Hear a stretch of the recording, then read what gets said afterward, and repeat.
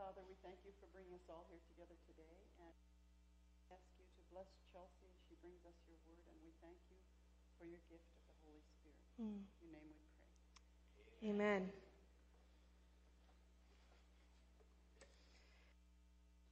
So we're going to be reading from Psalm 119, beginning at verse 105, which is the GEMS theme verse.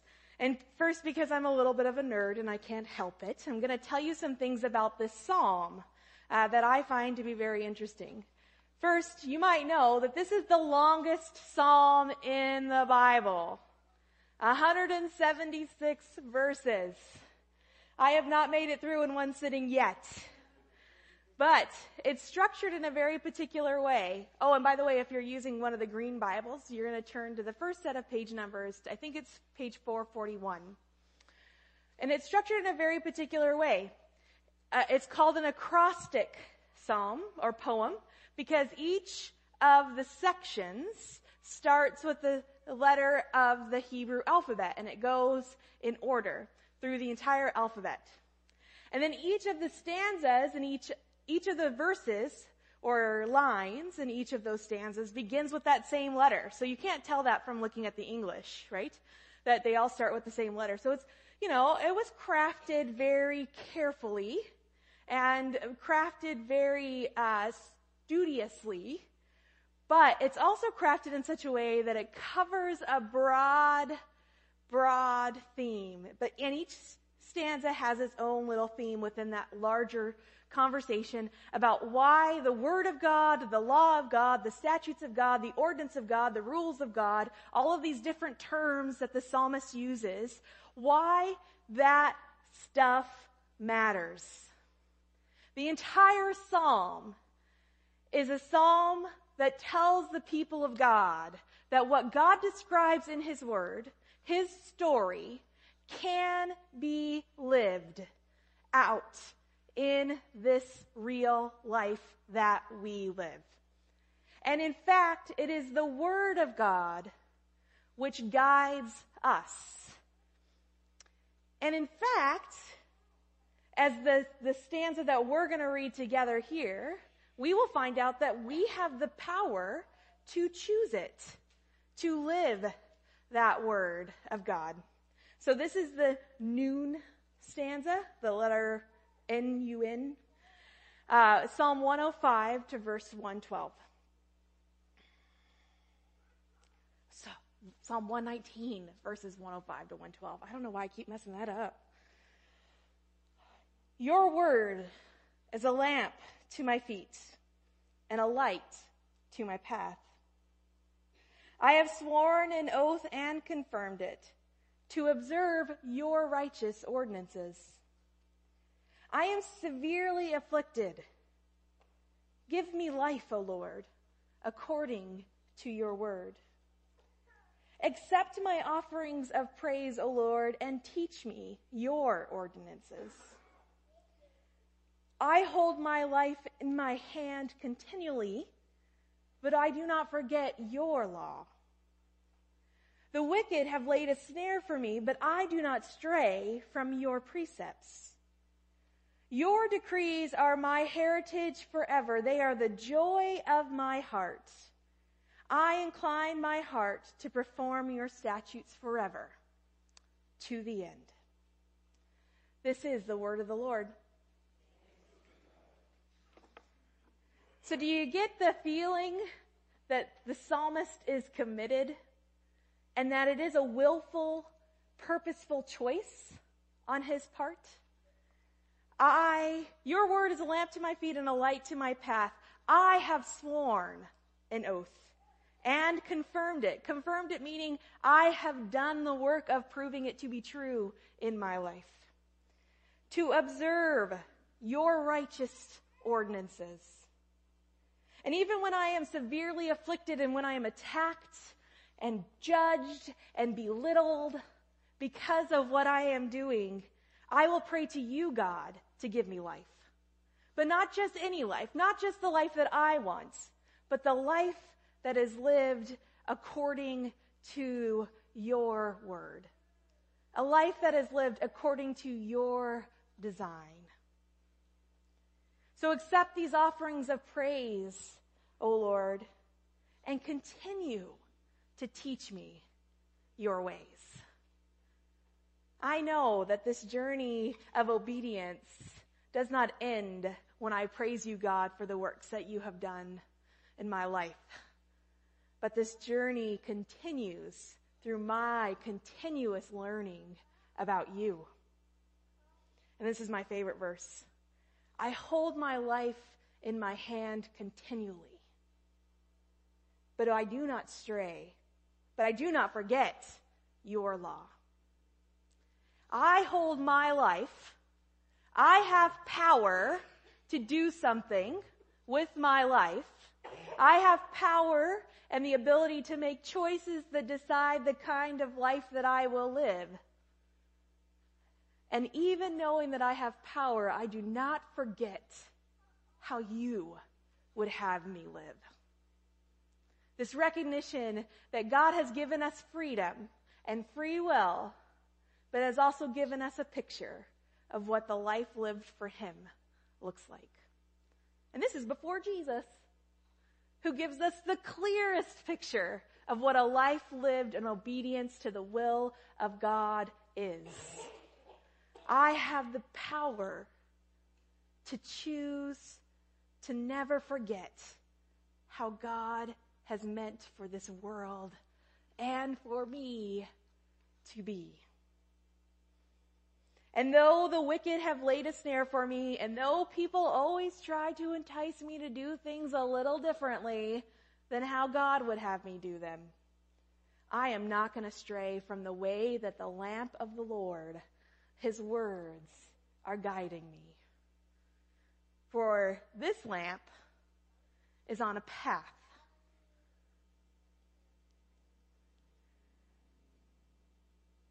Your decrees are my heritage. So God's ways are my future hope. They are the joy of my heart. I incline my heart to perform your statutes, to do your will forever, to the end. Come what may, I have decided to follow in the way of God. I have chosen to be obedient to what the Spirit has laid before us through God's word.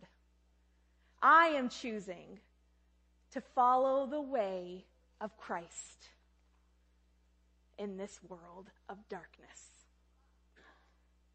You notice that this psalm takes as the starting point that we are in darkness without the revelation of the Lord. Because your word is a lamp to my feet. And without your word, that revelation of who God is and what God is about and how he loves us, we are in darkness. But once we receive that revelation of God and step into the light and follow it where it leads us, we come to know what following the way of God, both before Jesus and when Jesus came, truly means. Eugene Peterson, when he talks about the Sabbath, because this is really what we're talking about, choosing a different kind of way, choosing the way of God, writes that the world is a seductive place. And once we begin to cater to its interests, appeal to its curiosities, shape our language to its idioms and syntax, embrace its criteria of relevance, we abandon our basic orientation, which is towards God, which is in the light of Jesus who came to earth to show us the way, which is in the presence of the Holy Spirit who God has brought to this earth to continue to show us the way as revealed not only in his word, but as is testified and proven through the word in our hearts. And we are people who hold our lives continually in our own hands, knowing that we are held in the hands of God, but that we hold our lives continually in our own hands and can choose to not forget all that God has done, to choose to not forget all that God has taught us, to choose to not forget all that the lamp has shone and made clear to us about God in our lives. Because when we follow what seems good in our own estimation, John Calvin says, we inevitably become entangled in inextricable and frightful mazes. Have you ever felt like you're lost in a maze that you trapped yourself in? I know that feeling. And it's usually when I have decided what the end has to be, instead of seeking to be obedient to where the lamp is bringing me. Instead of seeking to live with the kingdom values that we see in Scripture and choosing to seek what is best, in my opinion, for me. But when I say, Lord, you are the lamp and the light, and you are the way and the path, when you, Jesus, are my truth and my good shepherd whom I follow, when you, Jesus, and your word are what I feed on as the bread of life, then I know that I will be following in your paths of righteousness. And I choose to have my life speak your story with how I live it. We have the privilege this morning of hearing Margaret Ross's testimony and profession of faith. And I have been meeting with Margaret over the last year, and she's given me permission to introduce her to you. Margaret and I have been meeting over the last year to read Scripture together. And Margaret has always known God in some way, but she's decided in this last season of life to know God, to come to understand who Jesus is and what that means for how she is going to live. And it's been really exciting for me because we're reading the Gospel of Matthew and we've started in the genealogy. And I remember we were going through all the different characters that are in the genealogy of Jesus and all the different kinds of people who were in that story. And Margaret's like, oh, that's me. Oh, that's my family story. She could see herself so clearly in that story of God. And then there was the time where wondering what's next for her life and what the call of the Spirit is for her. And I said, well, you have to wait upon the Lord for that. And like most of us, Margaret said, I don't like waiting. And so I gave her all the different verses in the Bible that talk about waiting to read. And it started to make sense. And it helped her to do that waiting with God because it's waiting for God. And then just this weekend, when we were talking about this event, Margaret emailed me and she said, I found my new favorite verse. She's got a lot of favorite verses, which is awesome. I know why now God has given me the desire to be with broken people. Because in Mark chapter 2, verse 17, Jesus says, I came not for the healthy, but for the sick. For the people who are broken, to bring them back to the Lord. And so God has given me the desire that is His desire. This is the power, my friends, of letting the Word of God be the lamp to your feet and letting Jesus be the light to your path. Now, Margaret hasn't been in church with us very often. In fact, this is her first Sunday here because Margaret, until very recently, had hearing issues from some past events in her life and different noise levels really affected her ability to be comfortable. But she's recently gotten a cochlear implant. And so she's learning to hear again. And so if you can be patient when you talk with her, she's still practicing that and hearing different tones and different ways that people talk. But she wanted to have her baptism, which is a symbol of being in God's family, also be a symbol of her being part of this church community. Even though she knows, and we know, different groups of us know, that she's been part of this church family all along. So Margaret is our living example this morning of our sermon text. And with that in mind, I want to transition us to her profession of faith.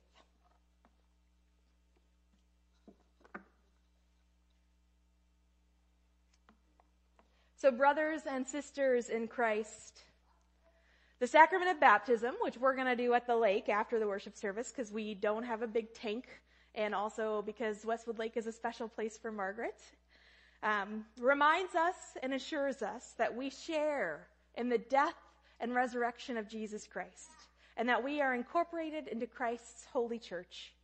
Baptism proclaims the faith of the church. By the sign of water, God cleanses from sin. By the sign of water, God renews our life. And by the sign of water, it prefigures the reconciliation of all things that are promised in Jesus Christ. In baptism, we are promised the gift of the Holy Spirit as a pledge of this reconciliation. The same Spirit binds us to each other and joins us to Christ's ministry of love, peace, and justice. So Margaret Dawn Ross comes before us to make public profession of faith and to receive the sacrament of baptism. In presenting yourself for baptism, Margaret, you announce your love for Jesus Christ, your eagerness to participate in the life of Christ's body, the church, and your commitment to live as Christ's disciple in the world. With joy, we celebrate together the gift of God's grace in Christ for you. So Margaret, will you stand now and come up to the front here? And in the presence of God and his people, respond to some questions. Yep, come on up.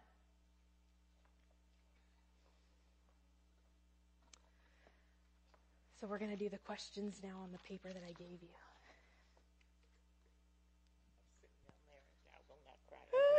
If you do, it's okay. We are okay with expressions of all kinds of emotions. And you wouldn't be the first person to cry today. There was a kid crying outside. So, yeah. So we're here. And this is for you. Okay. So Margaret, do you believe that Jesus Christ is the Son of God, sent to redeem the world? Do you love and trust him as the one who saves you from your sin? And do you, with repentance and joy, embrace him as Lord of your life? I do.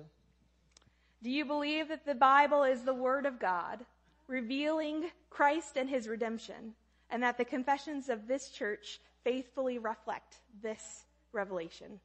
I do. Do you accept the gracious promises of God sealed to you in your baptism? And do you affirm your union with Christ and his church, which your baptism will signify? I do. And do you promise to do all you can, with the help of the Holy Spirit, to strengthen your love and commitment to Christ by sharing faithfully in the life of the church, honoring and submitting to its authority? And do you join the people of God in doing the work of the Lord everywhere? I do. All right. And do you, the people of God, promise to love, support, and encourage Margaret as she continues to grow in the ways of our good God? Amen. So do you mind if we lay hands on you while we pray? I forgot to ask you that before we started. Okay, so would anybody who would like to join me in praying a short prayer for Margaret come up now? That'd be great. And I'll hold this for you. And I'll have you stand a little bit lower.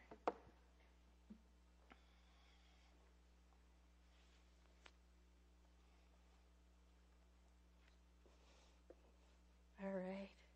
And if you want to just hold your hands open as a way of praying for Margaret as well, that'd be great. So, oh God, like a good shepherd searching for a lost lamb, like a woman looking for a lost coin, like a father redeeming his son, your love is rich beyond our deserving. You never forsake us no matter how far we move from you. We thank you for all you have done for Margaret.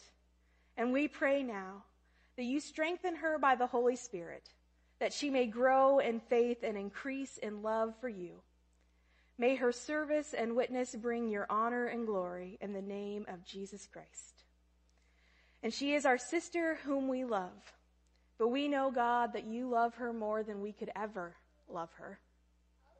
And so we pray, God our Father, that you continue to lift and raise her up, to continue to tell your good story in her life. In Jesus' name, all God's people said, Amen. All right.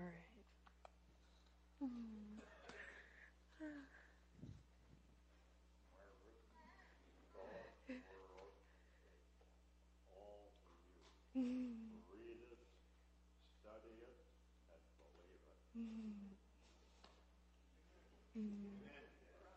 believe it. I have the joy of the Lord when I giggle like that, just so you know. So Margaret's going to share part of her story with us now. Are you ready? All right.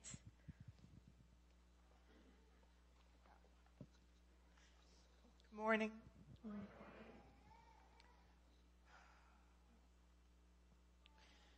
Today I celebrate life.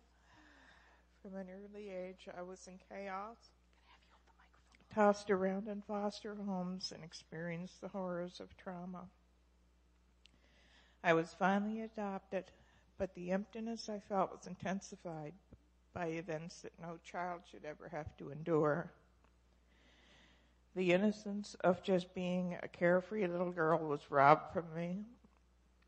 I was taught that fathers hurt you, that love hurts, that trust hurts, and that all three betray you. I also discovered, before I was even a teenager, a new way to cope with all of that. From my first drink and my first drug, an alcoholic and drug addict was born. That euphoria I got from it temporarily killed any demons from my past, but eventually it too became my enemy. As my addiction progressed, so did the hatred for myself, and my actions reflected that. All I ever wanted in my life was to be loved, accepted, and protected. I married into domestic violence before I was 18. For years, my life spiraled out of control. God's blessing to me in that 13 years of marriage was 4 amazing, beautiful boys. My final night there, as I laid in a heap of bruises and tears, feeling absolutely defeated, I finally cried out, God, if you do exist, I beg you, help me or let me die. Praying was the last card I had to play. I was done. I left the following day. I could never have done that on my own. The power of prayer, the power of surrendering, and a tiny mustard seed size of faith led me to freedom. God led me to a 12-step program with folks who used to be like me, but they changed. They were so happy. He led me to healing and forgiveness. With each step, I gained love, trust, and even more faith that God truly loves even broken people. Facing the demons of my past head on, clean and sober, became the foundation of the most incredible journey to love, strength, trust, healing, and above all else, faith. since February 12, 1998, and with the Lord by my side, I have remained clean and sober. Amen. Through many, many obstacles. Today, I no longer hurt. In fact, my past has built me to be who I am and for what I stand for. My 4 sons and I have the most solid, respecting, and loving relationship today. I have an incredible bond with my 4 grandchildren, and I praise Jesus at every corner of my life for all of that. Today I can say I am worthy and I am a good person. I am not what happened to me. I am what I've become. I can honestly say to that reflection, looking back at me in the mirror every day, I am proud of you. That once hollow, broken, empty shell of a spirit and soul I had for so long has been replaced and filled to the brim with the Holy Spirit. Today I'm committing my heart, mind, spirit, and soul to my Savior, my King, my true Father. His grace and love and protection is deeply embedded into my heart, my passions, and my convictions. Because of God, I realize after 53 years, I am worthy, I am accepted, I am protected, but most of all, I am loved. Thank you. And all God's people said, Amen.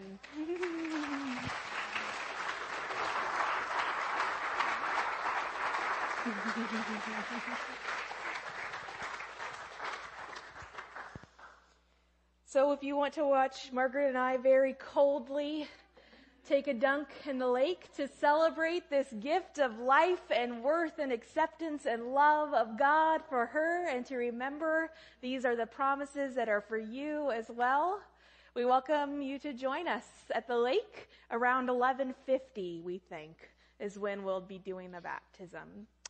And to respond with gratitude in our hearts for this testimony of what God has done in the life of Margaret, we're going to sing a song that means a lot to her. We're going to sing Amazing Grace with the My Chains Are Gone chorus. So I invite you to stand to celebrate